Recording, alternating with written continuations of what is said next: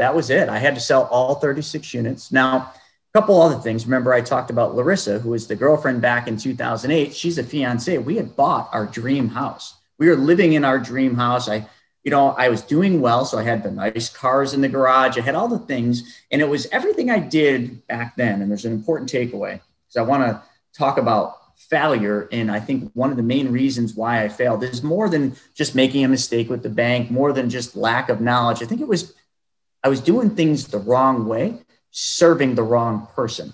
I was all about me. How much can I make? How big of a house can I have? How many Audis can I put in the garage? All those things. It was me.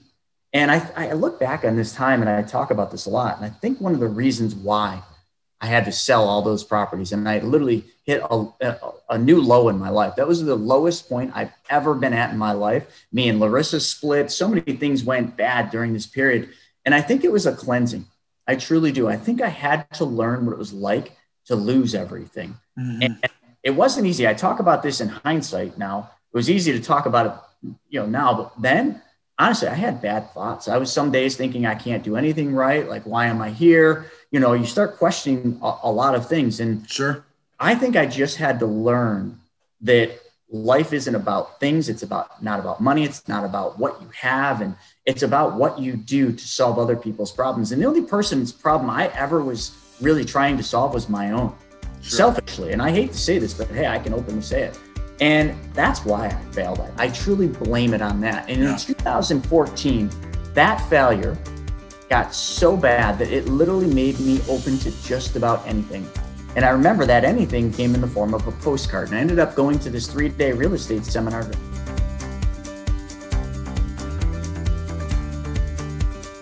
Welcome to the Threefold Real Estate Investing Podcast. This is the podcast where you'll not only learn how you can achieve massive success in multifamily real estate investing, but also how you can simultaneously pursue great relationships with your family and a better walk with God. You can achieve financial freedom through real estate investing without sacrificing the relationships that mean the most to you. Now, here's your host, Lee Yoder.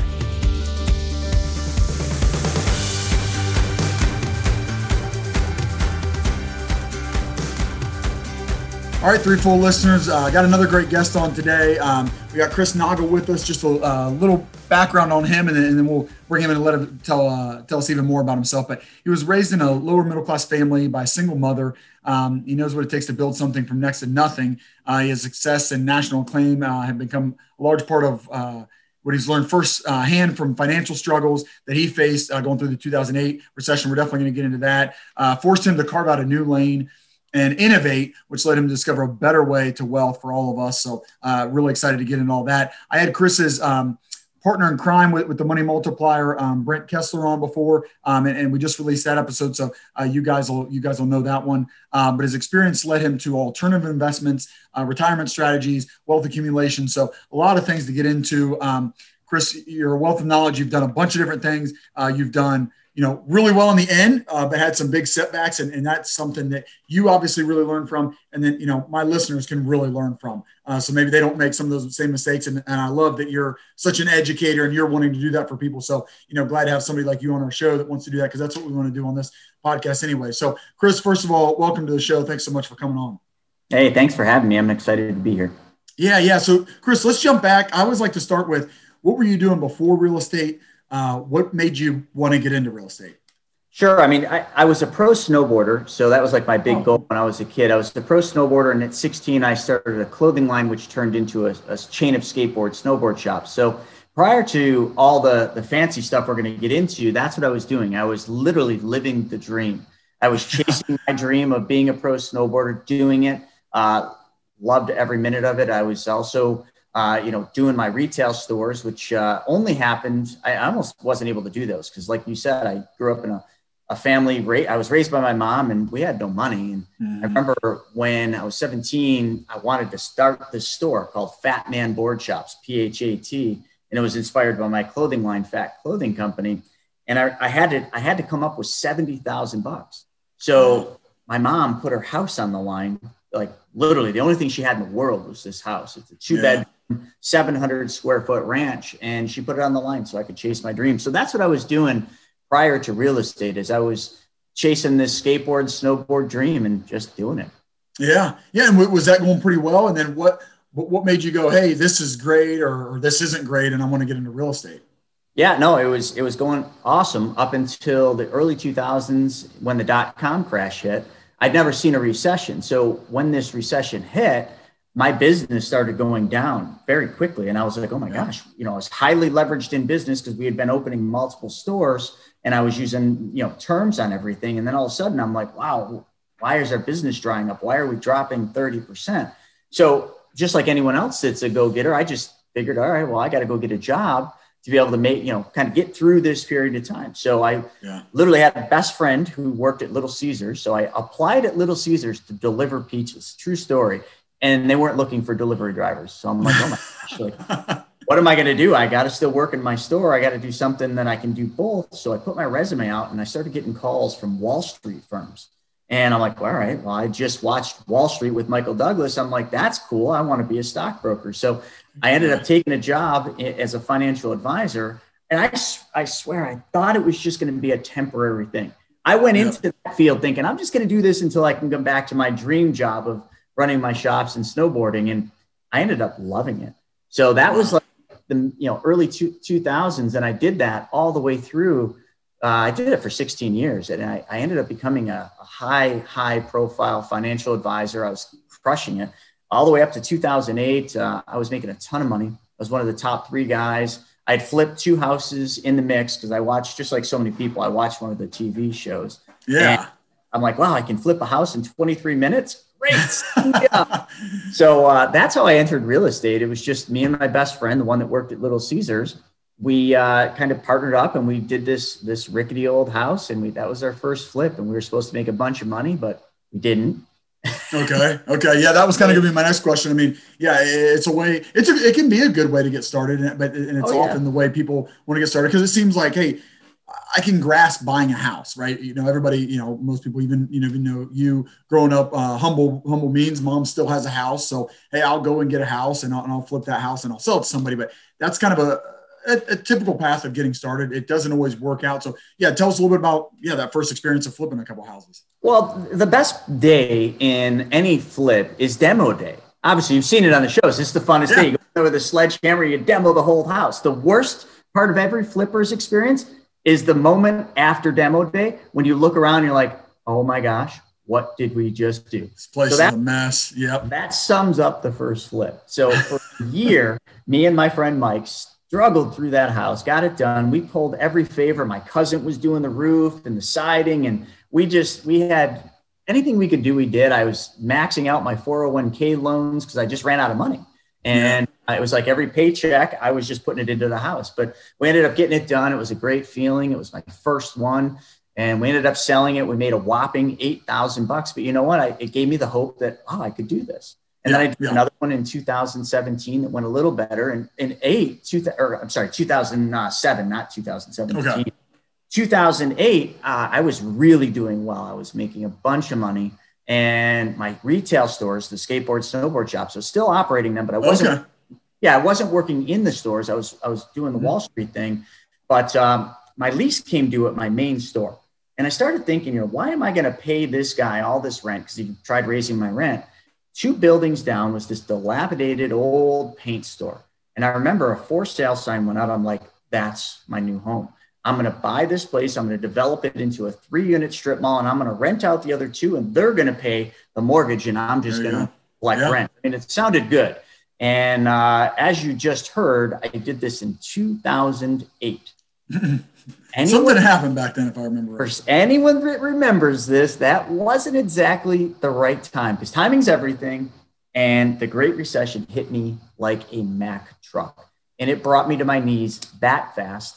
I remember I had one more payment left to this hard money lender. That's all the money I had. I had maxed everything else out. And I was like, I got 1 month left. I can pay this guy. I have to get this plaza done and refinanced in a month. And I knew I wasn't going to be able to do that. So I came home one night. My girlfriend had just moved into my house. And I remember it was late at night. I sat her down. I said, sweetie, I need your help. I need your help paying the mortgage. I need your help paying the utilities. And by the way, my friend Pete's going to move into the bedroom down the hall, and I'm probably going to rent the upstairs bedroom to my friend Jessica.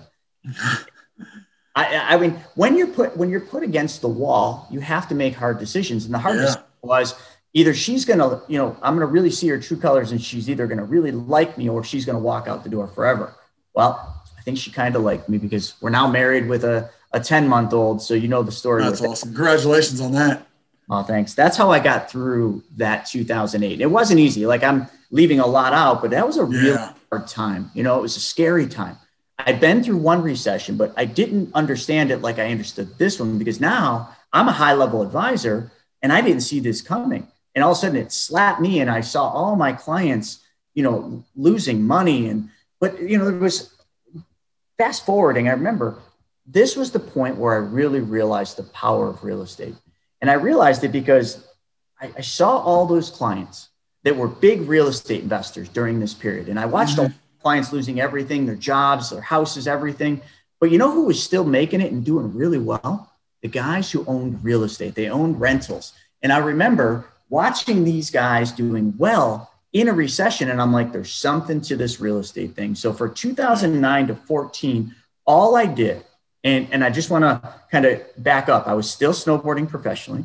I still had my retail shops up until 2010 when I sold them. And then I was still a financial advisor. So all the things were the same.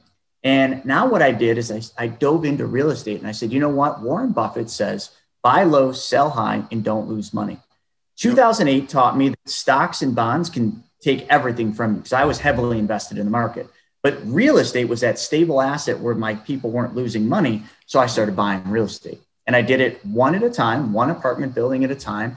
Buy low, sell high, don't lose money was my strategy. And I had a formula, and I got up to 36 units by 2014. So you would think I had lost all of it in 2008, but now I was getting back. I was, doing well as an advisor. I had all these apartment units. I was kind of getting through. And then 2014, that all came to a very harsh stop. And we kind of talked off. Yeah, absolutely. And I want to get into that, Chris, because that hits on another topic that I really want to get into, where you're kind of an expert in the area about the lending and different things like that. But going back to 2008, I mean, you're making some good points there where,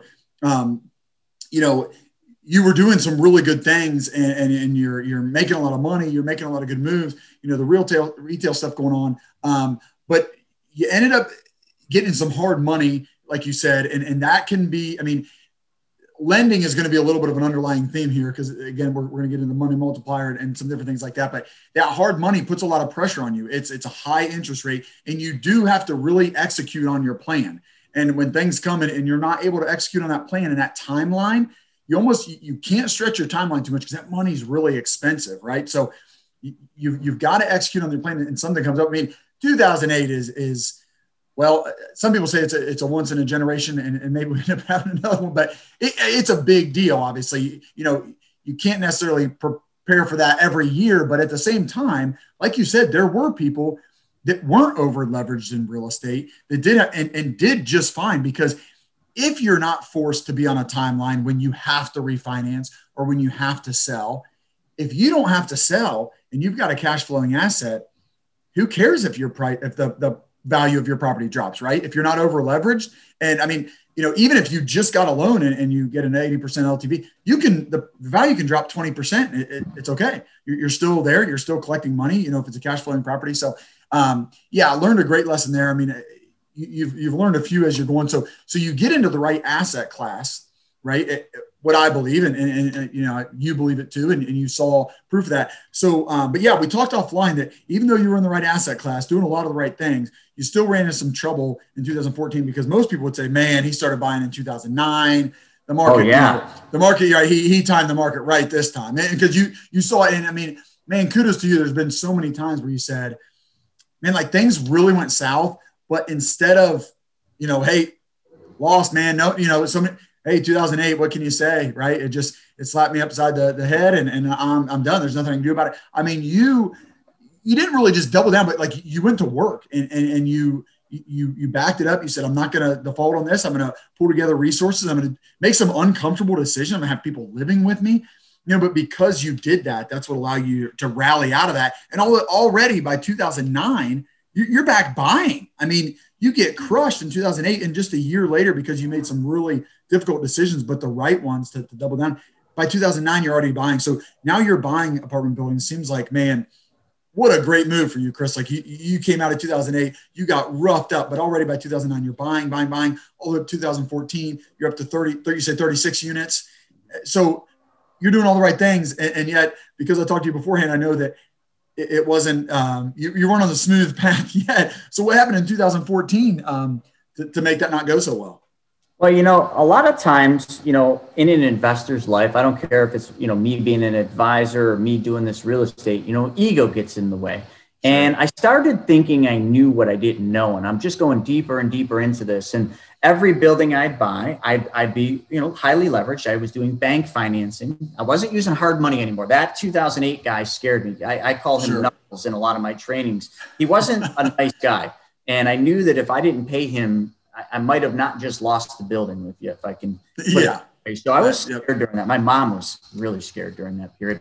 So I started just using banks' money. So remember, when you use banks' money, you're going to have to come up with 20 to 25% plus closing costs for every deal. So what I was doing is, again, I was an advisor doing really well. I had sold my retail stores, but I didn't really make much on them. I sort of climbed out, maybe made 50 grand or something. So I started using that money plus my income as an advisor to keep buying these. And I'd buy one apartment building and they were always depressed because, yeah, you're right. I mean, one thing I did get right is timing. I was buying at the right time because obviously you just got to buy low, but I knew that. So again, that was that ego thing. And as I'm doing this and I'm buying all these apartments, how I was doing it, I was rolling the money. So I'd do one property, I'd start stabilizing it using rent roll and money I was making. And then I'd get it stabilized and I'd leverage that property to go buy another one and another one. But I didn't understand the math of how banks operate. And I got to my 37th unit. I'll never forget. I took it to Greg at the bank, same bank I'd been working with, the same bank that took me out of that plaza. So I had a good working relationship with this small community bank, but I knew that the bank was going through some changes. I think they got themselves a little bit deep and they were going through a merger with a giant commercial, but I didn't know about this. And that 37th deal, I remember them telling me, they looked at all my financials, they looked at all my properties, and he came back with like kind of a look that I never saw. And he says, "We can't do this mortgage." And I'm like, "Why, Greg? What's the matter?" He says, "Well, your debt to income ratio has changed and it doesn't fit the bank's policy." And I'm like, "What is that?" He's like, "Well, you have too much debt for the income you make." I'm like, "But I make good money." He's like, "You have too much debt and not enough income. I don't know what to tell you. We can't do it." So I right there, I couldn't get the 37th unit, but something else started happening. And the bank actually started hinting that they were going to start freezing my lines of credit. Now, the lines of credit were so vital because that's the only way I could get these apartment buildings done. Because I'd buy the apartment building and I'd use this line of credit and I would renovate the units and I would then start slowly paying that unit. That's how I did it. But the bank did freeze my lines of credit. They froze all the lines. And literally that was just like, I was done. I didn't know it at the time when they did it, but I was done. I got behind in my mortgages. The bank called one of my mortgages. It was game over. I had to sell. Wow. I had to sell all 36 units. So imagine that, like you're just getting there, right? 2014, not there yet, but I'm getting there. I think I'm this big real estate investor. I'm starting to play with some of the bigger guys. I'm making offers on properties with these big, real estate developers and thinking I'm swimming in their pond. Well, I was the minnow, if you will. And all of a sudden, I literally hit the wall and that was it. I had to sell all 36 units. Now, a couple other things. Remember, I talked about Larissa, who was the girlfriend back in 2008. She's a fiance. We had bought our dream house. We were living in our dream house. I was doing well. So I had the nice cars in the garage. I had all the things. And it was everything I did back then. And there's an important takeaway because I want to talk about failure. And I think one of the main reasons why I failed is more than just making a mistake with the bank, more than just lack of knowledge. I think I was doing things the wrong way, serving the wrong person. I was all about me. How much can I make? How big of a house can I have? How many Audis can I put in the garage? All those things. It was me. And I look back on this time and I talk about this a lot. And I think one of the reasons why I had to sell all those properties and I literally hit a new low in my life. That was the lowest point I've ever been at in my life. Me and Larissa split. So many things went bad during this period. And I think it was a cleansing. I truly do. I think I had to learn what it was like to lose everything. Mm-hmm. And it wasn't easy. I talk about this in hindsight now. It was easy to talk about it, now, but then honestly, I had bad thoughts. I was some days thinking I can't do anything right. Like, why am I here? You start questioning a lot of things. And sure, I think I just had to learn that life isn't about things. It's not about money. It's not about what you have. And it's about what you do to solve other people's problems. And the only person's problem I ever was really trying to solve was my own, selfishly. And I hate to say this, but hey, I can openly say it. And that's why I failed. I truly blame it on that. And in 2014, that failure got so bad that it literally made me open to just about anything. And I remember that anything came in the form of a postcard. And I ended up going to this 3-day real estate seminar to learn how to flip houses. And I didn't go because I wanted to learn how to flip houses. Remember, I thought I knew how to do that. I went because I had lost everything and they were giving away a free iPod shuffle and I wanted it. So that's why I went to this event. Now, some of those gimmicks work for people. It worked on Listen, it got me in that room.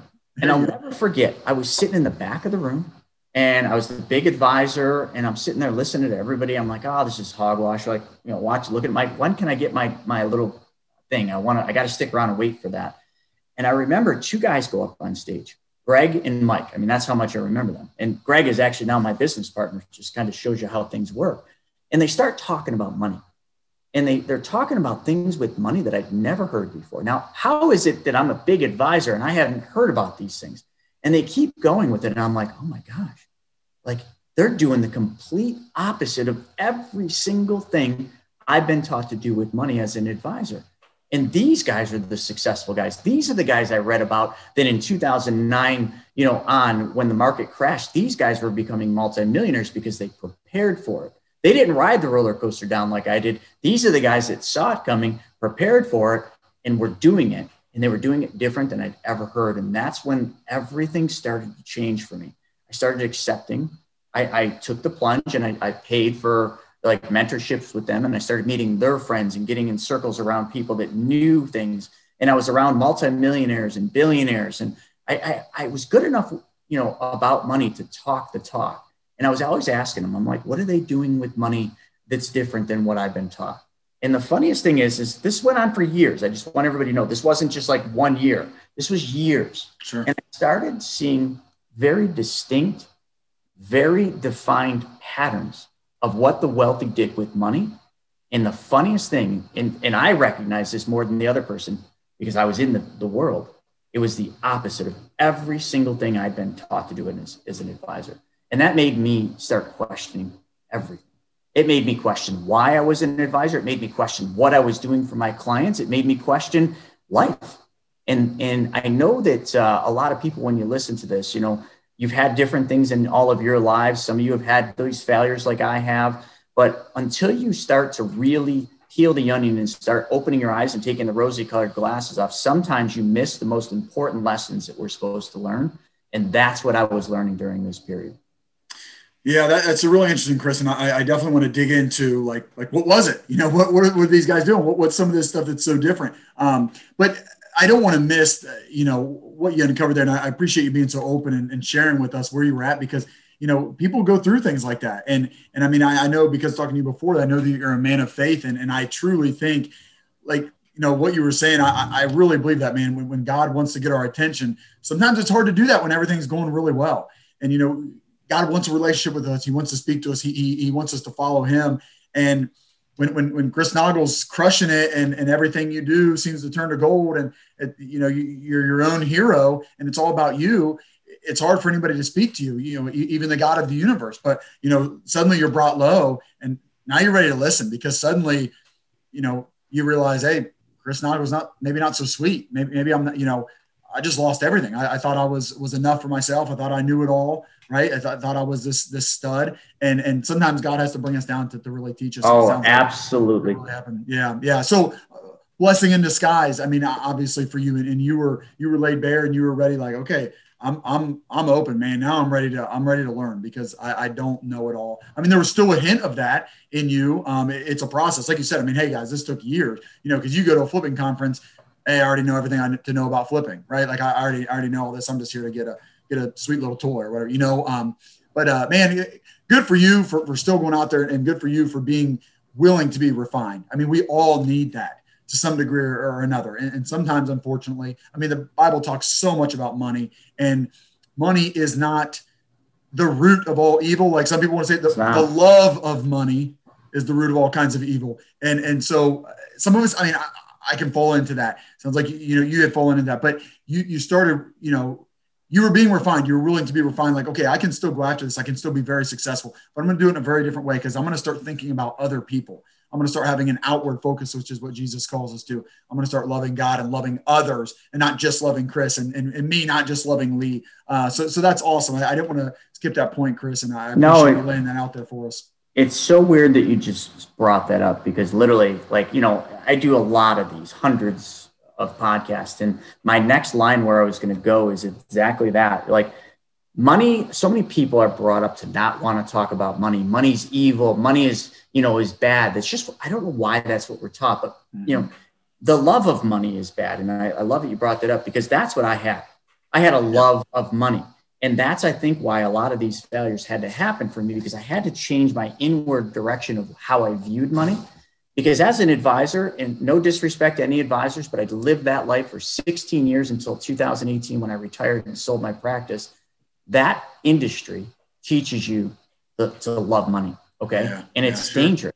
And what money is to me today is very different than what it used to be. Money is nothing more than a tool that I use very effectively to help other people solve their problems. And, my biggest success, and I don't want to kind of talk too much about it, but I've had a tremendous amount of success in the last 6 years. Tremendous amount. I mean, a TV show on HGTV for me and my wife. I mean, we've owned, and flipped hundreds of houses. We've owned rental portfolios, of 90 plus units. So like, I've had tremendous success, but my success came when I stopped focusing on loving money. And I started my focus on how can I use money to solve other people's problems. In other words, like when I buy a piece of real estate, I didn't focus on like all the money I'd make. I focused on like the person I'm buying this from, they're going through some hard times. How do I solve their problem?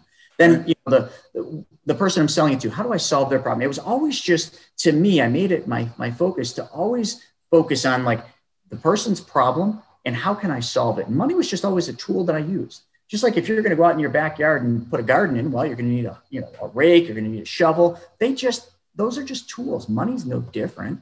You just got to learn how to use it and how to view it. It's all mindset. That's all it is. Yep.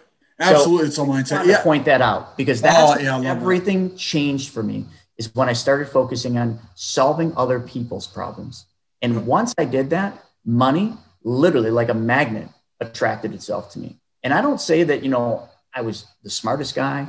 I don't think I've done all the right things, but when I do that, when I focus all my heart, my soul on solving other people's problems, I make a significant amount of money. And you know what I try to do when I get all that money? I don't hoard it. I don't go buy new fancy things. I'm going to have nice things, but I focus on like, how do I retire my mother? How can I get my mom so she's not cleaning people's houses? How do we help Larissa's mom? How do I help my staff make more money to get the things that they want? That's what I focus on. Money to me is just like, I get it. And then it's like, I don't want it. I got to find a place for that money to go so I can move it. And a lot of times it's just focused on other people's problems. Yeah, that's great, Chris. I can't say it any better than that. I appreciate you sharing your experience, because I think a lot of people need to hear that. Absolutely. It is the love of money. And again, the Bible talks about it a lot, because it can be, I think Jesus felt like it was going to be one of his biggest competitors. And I think today it is. It really competes for our desire and for our energy and for, passion that flows toward, trying to make more money for the sake of ourselves. And like you said, I think that another point, it sounds like, Chris, that you've experienced this, is when it's not just about the money, when it's about other people, if things don't go well, you can still have a success. If you don't make a bunch of money, it's like, but I solved a problem for somebody. I put somebody in a new house.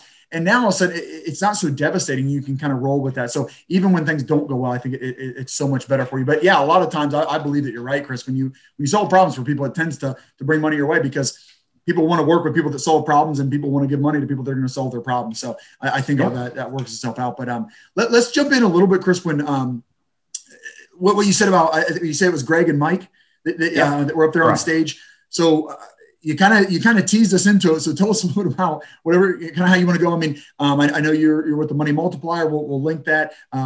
You guys, if you haven't heard Brent, you can go back and listen to the podcast episode I did with him. But start telling us a little bit, Chris, about how these guys are how they think differently about money. What's so different? What were they doing better? So, as I started getting around all these different high net worth individuals, I started just seeing these patterns of what they were doing. And the most obvious thing came down to a control thing. All of these people had figured out how to be in control at all times of their money. I remember Greg being in the front of that room. He said one thing. He said, the ultimate in real estate is being the bank. Yeah. I'll never forget that line. He said it up there and I didn't understand it. But man, did it really pique my interest. And I'm like, okay, so all I need to do, and this is how I interpreted it. This is in 14 when he said this. Here's how I viewed it. I said, okay, so I got to flip a whole bunch of houses, make millions of dollars, and then I can be the bank like Greg, and I can make lots of money doing that. I had it all wrong. Because I thought I had to have millions of dollars to be the bank, when in turn, what he was doing was something totally different. He was using self-directed IRAs. So that's one thing. So I was always taught to sell IRAs and Roths and 401ks. Well, Greg was talking about it, but he was talking about it in a sense of self-directing his IRAs. And I didn't understand that at the time. I'd never even heard about it. As an advisor, we were forbidden to sell or talk about that. You know why? Because we couldn't make any money for the broker. Yeah, sure. Yep. We can't get paid on them. So that would have been considered selling away. So we were always like, oh, those are bad. Oh, real estate's bad. Why? Because we couldn't sell it. He was talking about it. But then the big thing that came down to is, I'll never forget, I was in Salt Lake City and I was meeting with Mike, the gentleman from that. And we were at Cheesecake Factory right downtown Salt Lake. And he's telling me, because he was lending me a lot of money, and I was telling him about a deal, and he's telling me about how he's lending. And, I'm asking him, I say, so how are you lending all this money to me? Is it just all self-directed? He's like, no, it's my private bank. And I'm like, ooh, that sounds cool. What is this? Yeah, it sure does. Because this is before I had started really hearing all this. So I'm taking it back. And he starts talking about this thing, and, he's explaining what it does. It's tax-free. It's got guaranteed growth. I can take money and lend it out and still get paid interest on the money. And I'm always making compound interest. And he's explaining it. And literally, I'm almost like doing this to my mic right now. I'm leaning into it. This is what I was like listening to. And I'm like a little puppy dog, like, tell me more, Mike, tell me more. And then I said, well, what is this? And he says, it's whole life insurance. I quickly sit back. I'm like, yeah, Mike, listen, I'm the advisor here. Whole life doesn't work that way. He's like, Chris, if whole life doesn't work that way, then how have I been doing it all these years and lending you money? And I sit back and I'm like, you got a point there, Mike. So, yeah, it's hard to argue that one. Yeah. How do I learn this? And I said, teach me, tell me. He's like, I can't. He's like, this guy, Brent, taught me what I know. So I'm like, all right, connect me with this guy, Brent. Come on, let's get going. I don't have any time. So he connects me with Brent. And I'll never forget. I called Brent, so excited. I'm the advisor. I'm like, Brent, I just met with Mike. He's telling me about privatized banking and this infinite banking concept. This is fantastic. I've never heard about this. I've been an advisor for 14 years up to this point, and I've never heard about this. I'm just puking all over Brent on this. And he's like, great. Well, all I need you to do is watch a 90-minute video. And when you watch that video, after you're done, we'll set up a call. I'm like, no, Brent, I don't have 90 minutes. I know what this is. Come on, let's go. And he's like, watch the video and then we can talk. And I'm like, man. So he sends the video over. I'll never forget it. It's Sunday. I get a big cup of coffee thinking this is going to be awful. Set it down, start playing the video. 90 minutes went by like 15 minutes. None of my coffee was drank except for the first sip. And I had 4 pages complete front to back of notes. And I had found the secret. And that secret wasn't whole life insurance. I want to be very clear, and you guys already did Brent. It's not the whole life, okay? Because these are not normal whole life policies. They're very different, specially designed and engineered to work for banking. But it was the process of what they did, what Mike did, what Greg did, what Brent did, and what all these other multimillionaires and billionaires do. Trust me, they all do this. It's the process of how they move their money that I was intrigued by. Because they can just do what I'd always been taught to do. Put my money in a 401k, park my money in mutual funds, put my money in this investment and just leave it and give up control of it. Keyword, everything you and me and everybody else has been taught our whole lives is to give up control. Almost like we can't be a good steward of our money because we're not smart enough, because we don't have the education, because we don't have the licenses. Okay, that's what we've been taught. And because of that, we park our money in banks where the banks make 400 to 1,300% more than we do. We put our money in 401ks, which makes no bloody sense. But we do this because we've been taught to do things with money we would never, ever do with things that money buys. This is just our mental conditioning. And now I started seeing the other side, that it was all about mimicking the banks. Do what the banks do with your own money. Become the bank and do the exact same thing that the bank does every day with your own money, and stop giving up control. Stop putting your money places where you can't access it, because your dollars, like I'm holding a $100 bill in my hand, right? This $100 bill is worth the most today. It will never be worth more than it is right now. But yet, what am I taught to do?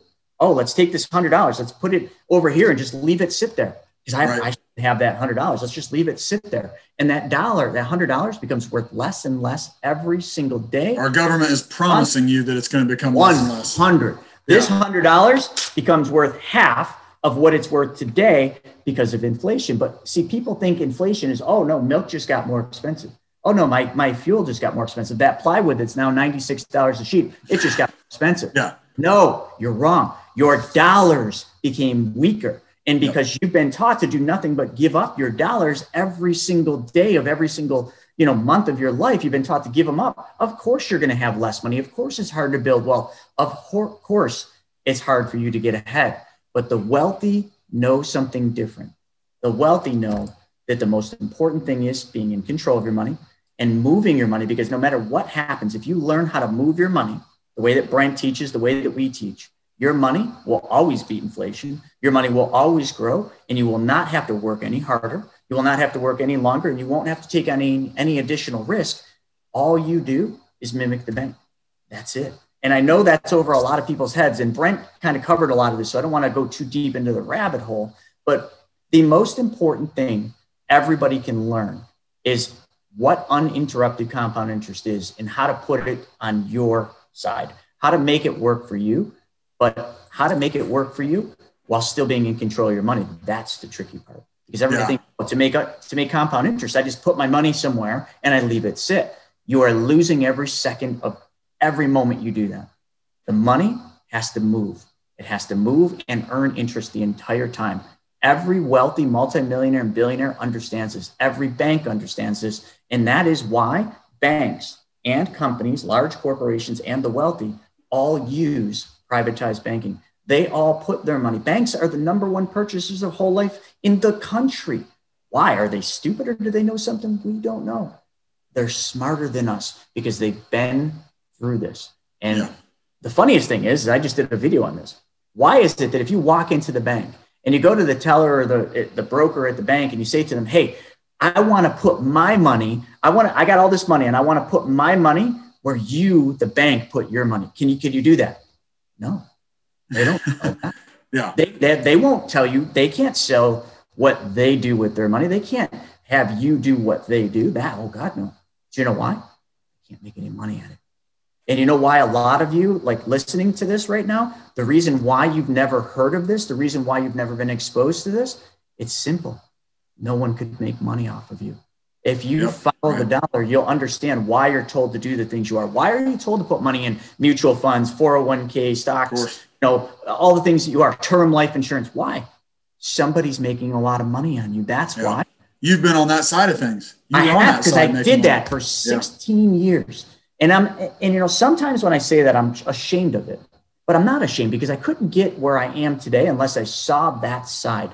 And when I retired in 2018, it wasn't because of what I've learned, although that was a big piece of it. It was because me and my wife got an offer to have a TV show on HG. And my broker said, hey, you're either going to be an advisor or a TV show star. I said, goodbye. And I sold my practice. And at that time, I literally took the rosy colored glasses off and I left them on my desk when I left the financial world. And I would never, ever, I didn't know it at that moment, but I know it now. I will never go back, ever. I will never go back to what I call the big lie. And that's what it is. Sorry I went long on that. I'm so passionate about explaining that.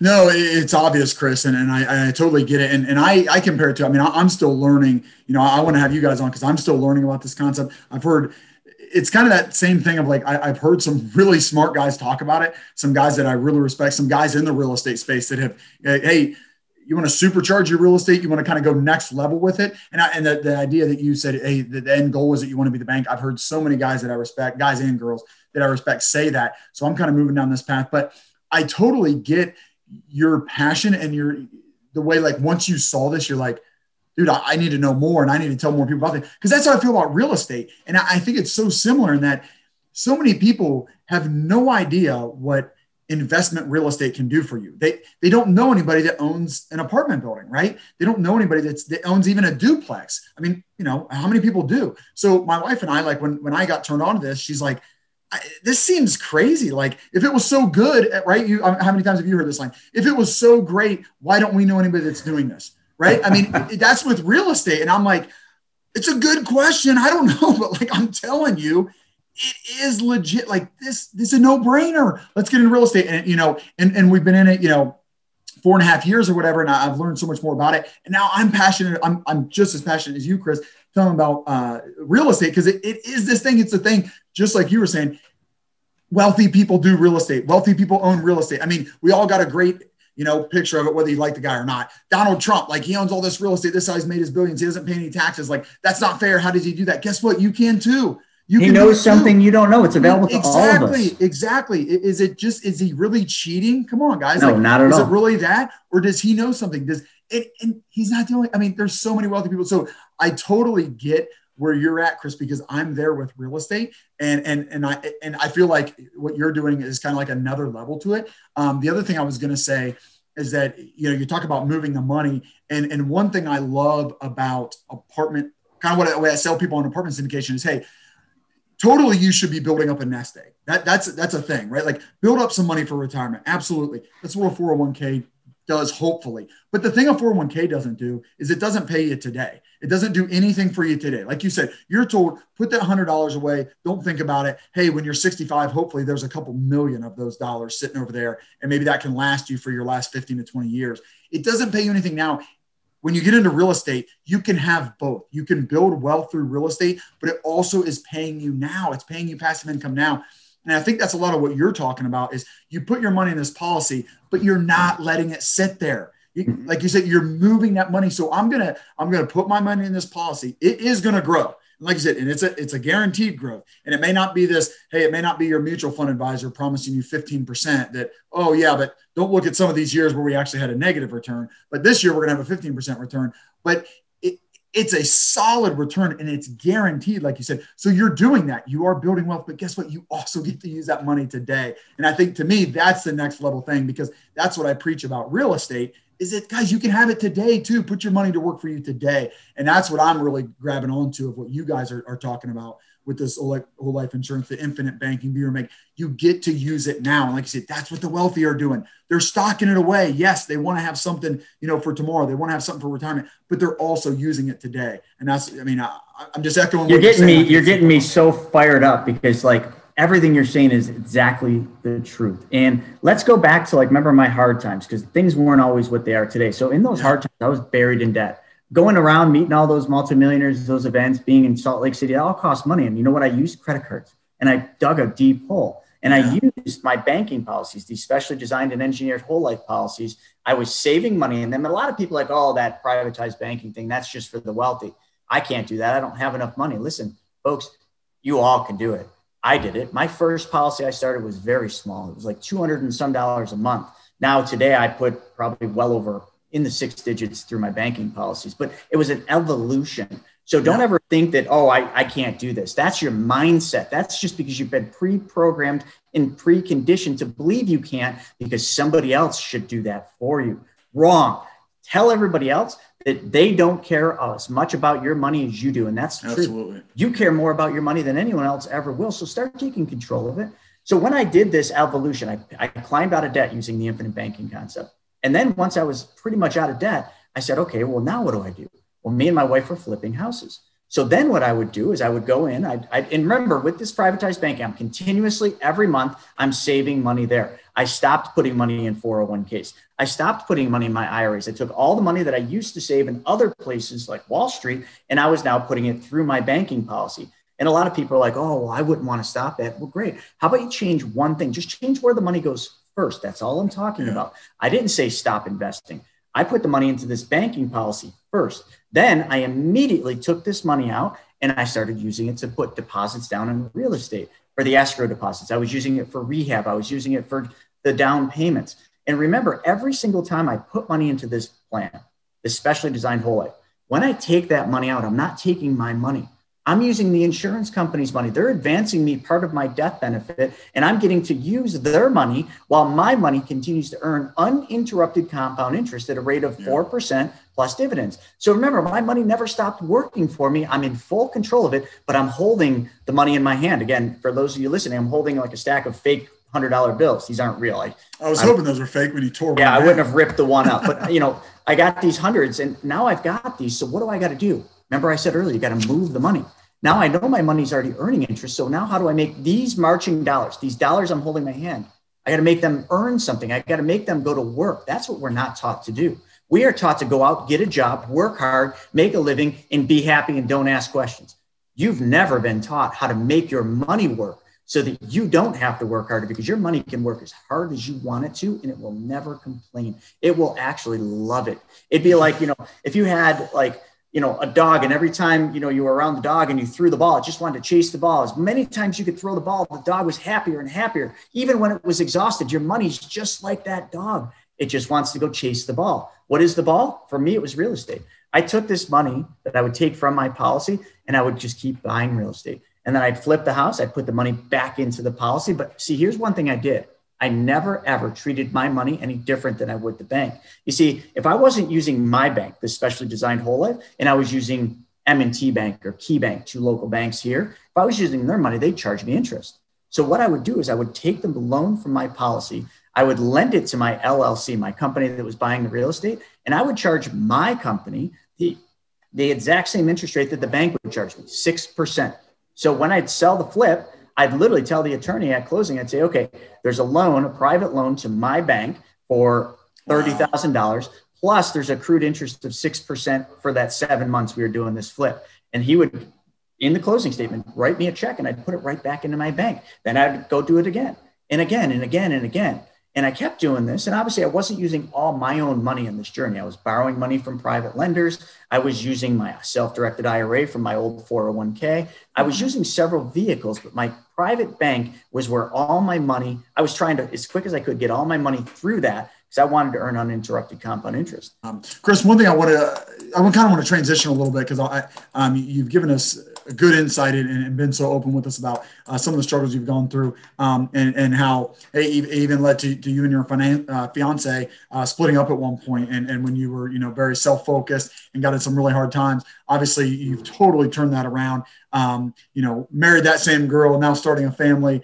So love the success story. I'd love to dig down a little bit and just I always like to say, hey, like for those that are getting started, maybe those that are dangerously close to the position that you were in back then, what's some advice for them as far as investing, whether it's real estate, whether we're talking about infinite banking, but just thinking about money and thinking about investing? What are some keys to make sure that you keep your priorities straight, that it's about your wife and your kids, your faith, following Christ first? Just kind of speaking to that a little bit, some of the things that you've learned. Sure. Easy. So the biggest thing I learned, and the biggest thing, if I could go back and talk to my younger self, I would say one thing. I would say give more. Now that wouldn't make sense to my younger self. I wasn't in that mindset, but that's the one thing I could tell all of you. Stop waiting for something to happen in your life to start giving. And when I say give, I don't mean like go reach in your pocket and give, money to people. That maybe that is the answer, but giving, it could be, one thing. Here's how I give back right now. I give back a lot of ways, but one of the main ways I do it is I feel that laughter is a very powerful thing. So I spend a lot of money every single month creating videos that do nothing more than make people laugh. So go out there, find somebody that's down on their luck and make them laugh. That's giving. There you go. Yeah. Help somebody get the groceries if they can't. You guys all know how to give. It doesn't have to be a monetary thing. Give. And I'll tell you what will happen. This is a universal law. Read the Bible. It's in the Bible. It's in, so many books. I'm not going to start rattling off books, but it's in so many books. If you just focus everything you do on giving, But let's put it into a different context on helping other people solve a problem. If you focused everything you did on that one common thing, I will promise you, I will guarantee you something right here and right now. You will be wildly successful beyond your wildest dreams.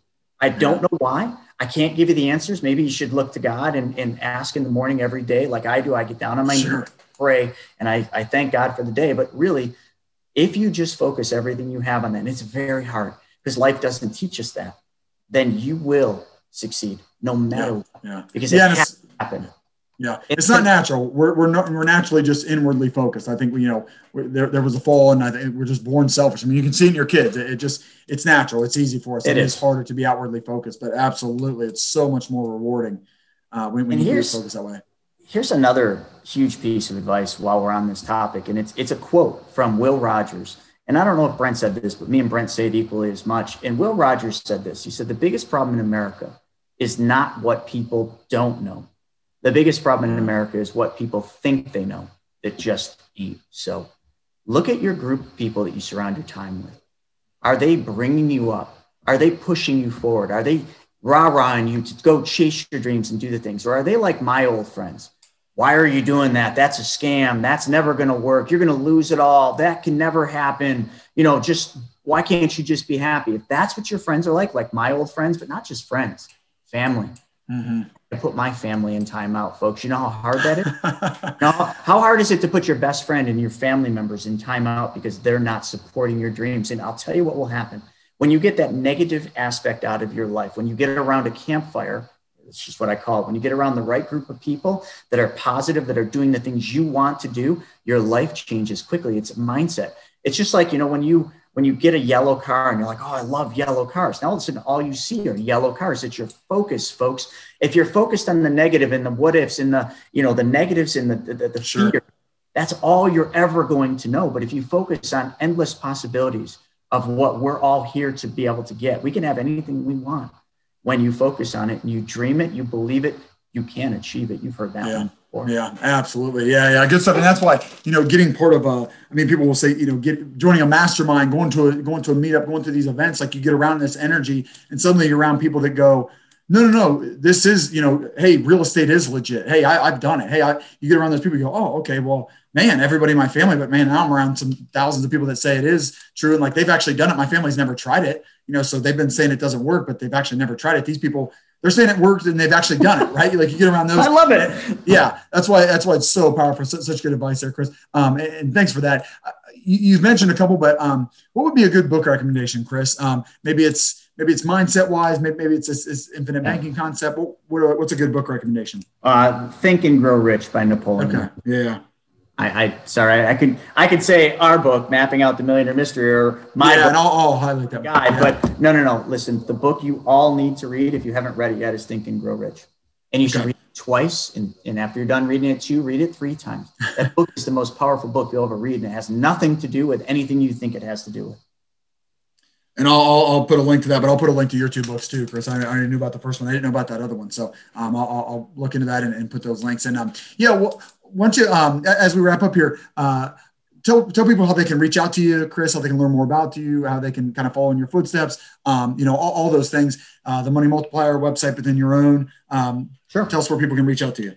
Yeah, I truly believe that you give your best stuff away for free. So if all of you want my books, you want my trainings, everything is free. Just go to my website, chrisnaugle.com. And another great source is subscribe to my YouTube channel. It's at The Chris Naugle.